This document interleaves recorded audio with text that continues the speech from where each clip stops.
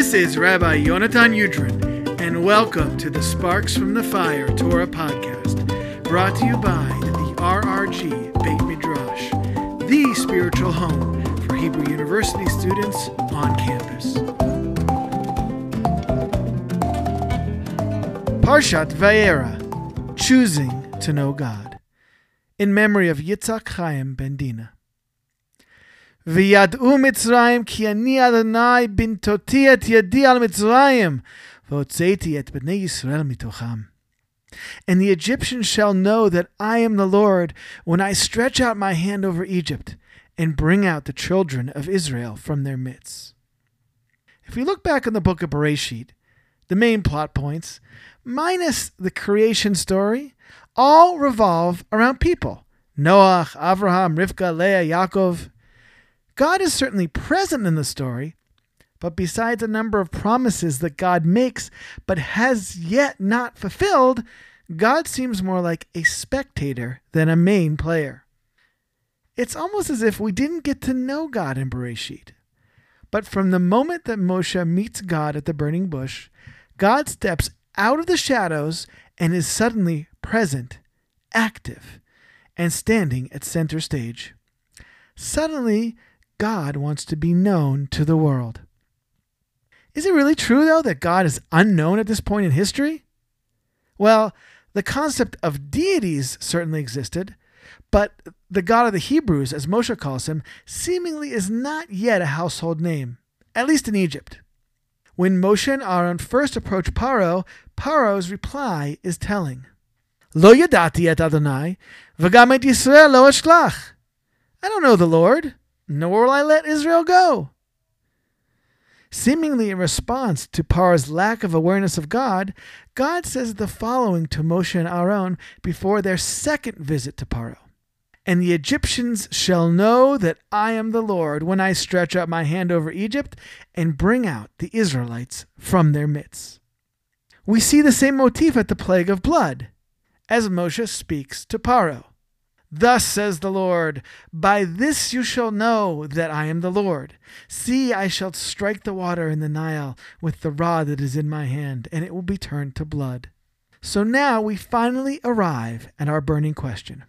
Why does God suddenly want to be known? And why is Egypt the vehicle through which God wants to be known?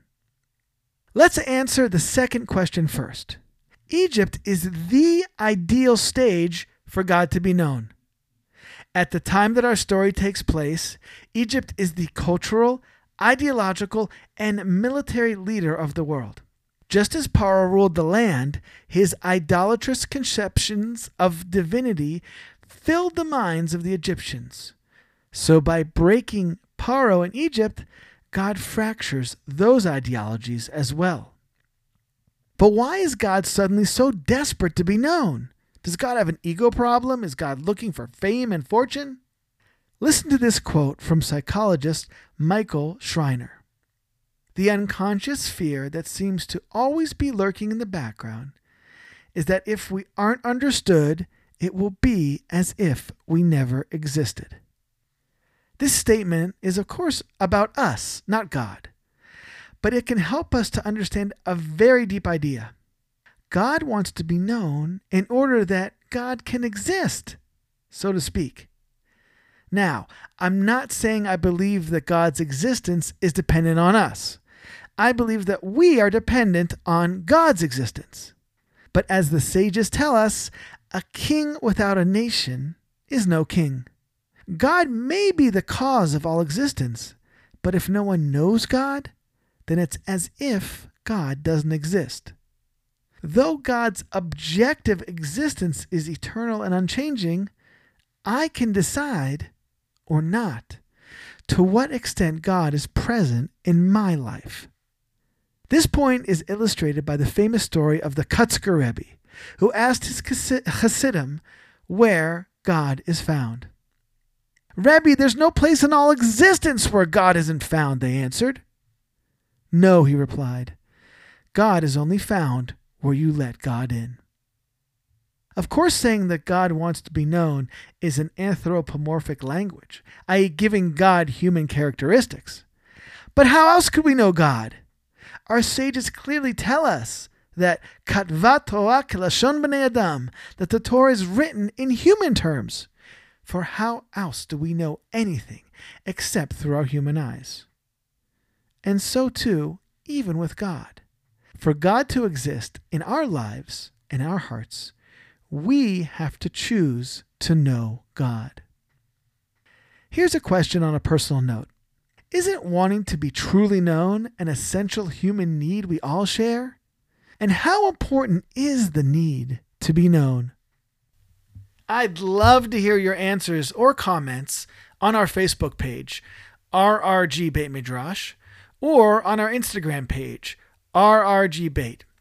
In addition, if you want to sponsor a class in memory of or in honor of a loved one, shoot me an email at info@rrgbeitmidrash.org. A big thanks to Yosef Gutman-Levitt for the use of his song, HaYehudi HaKadosh. If you enjoyed, please subscribe to Sparks from the Fire wherever you listen to your podcasts. Leave us a positive rating and be sure to share. I'm Rabbi Yonatan Yudrin, and thanks so much for listening.